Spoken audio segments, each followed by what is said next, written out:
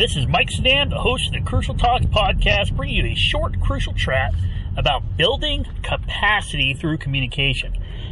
First, I'm going to apologize for the audio here. I'm actually driving in my car, talking into just an audio recorder, but I want to get my thoughts out while I'm thinking about it, because I'm coming from a meeting where we really had a discussion about how to better respond to things that are going on. Yeah, there are emergency incidents, but I think it applies to a lot of our organizations that want to build capacity, because we talk about building capacity and the role that capacity has on dealing with bad things happening.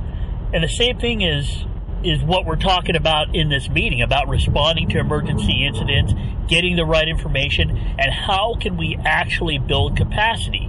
Because we talk about building capacity all the time, but that how seems to be kind of difficult. Even the why of building capacity is a little bit easier to discuss than the how. That is where things get interesting. So as we were talking about the how would we get it done, there were a number of ideas, but you can still poke holes in those ideas on how to be able to respond effectively. And then what would happen if one of the pieces of that puzzle didn't show up, didn't work, didn't make the connection. So the how is actually the hard part, right? We can even get behind the why. That was pretty clear. We wanted to help people, so there was this why that was based on and at the foundation of everything we were talking about was this notion of why we were doing it, and that brought us back to this superordinate goal that really transcended our different roles, our different organizations, our different missions. And because we were able to do that, because we were able to use a superordinate goal to kind of get behind and get everybody working the same direction, we started to come up with the how that would work. We were able to think about this superordinate goal of collaborating in order to support our customer base, for lack of a better term, that really let us serve them, but didn't threaten the existence of the organizations or what the missions of the organizations were or what we stood for. None of those threats were there. So the superordinate goal tended to work to get us all behind the what and the why. So then when we started coming up with the how, what we found was we were able to come up with some ideas that built in redundancy. So this is where the meeting got interesting, because the why was pretty clear and we all got behind it. In other words, the superordinate goal of collaborating to better respond to the clients of both of our organizations let us see ourselves as sharing a goal that really transcended our respective organizational identities. It went beyond just what we were supposed to do as an organization and let us think about ways to collaborate. So the how became more simple and became easier to agree upon. And this is what it came down to.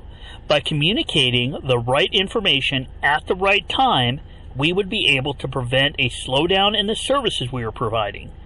In other words, we would remove friction from the system, and removing friction improves service. Now, this is a lesson you can learn in any organization, whether you're in sales or some other service organization. If you can remove friction, that will make your customer base happier. Because really what people are trying to do in a lot of these things, it's why social media works, it's why Amazon works, because it has removed friction from a lot of the day-to-day activities we do. It has improved service. So even though we talked about the how and we could agree upon them, there were a number of scenarios where we could see that communication could easily crumble. It was like having a fragile infrastructure, and when the system was overtasked, the infrastructure could fail. So we came up with ideas to build in redundancy. By figuring out multiple channels of communication, we could see that if one of those linked fails, the other one could serve that purpose. Basically, we were building in a safety net. It would take 2 or 3 communication failures to be in that situation where in the past, maybe one communication failure could cause the infrastructure to crumble.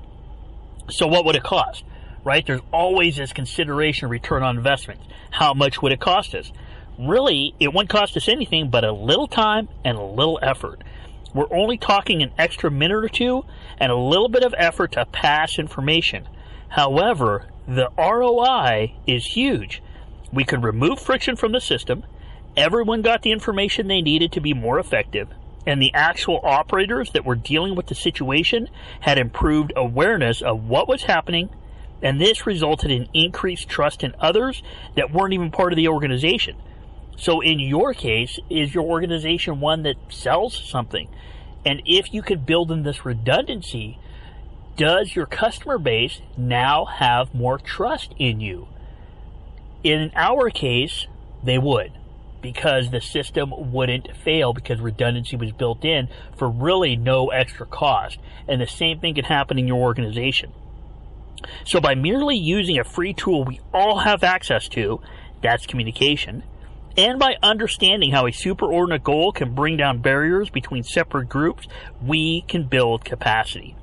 So I hope you got a little value out of this crucial chat, even though the audio might not be as good as you are normally used to. Again, I'll try to get more of these crucial chats out from probably the best podcast studio in all of West Roseville, California. So keep listening, and if you get a chance, please review and subscribe to the Crucial Talks podcast. I'm really trying to get more of those reviews, those 5 stars up there, because it really helps. If you can, I'd love it if you could reach out to me via www.crucialtalks.com. I really like hearing from people and conversing with people. And remember, if we want to understand behavior, we need to understand what drives people.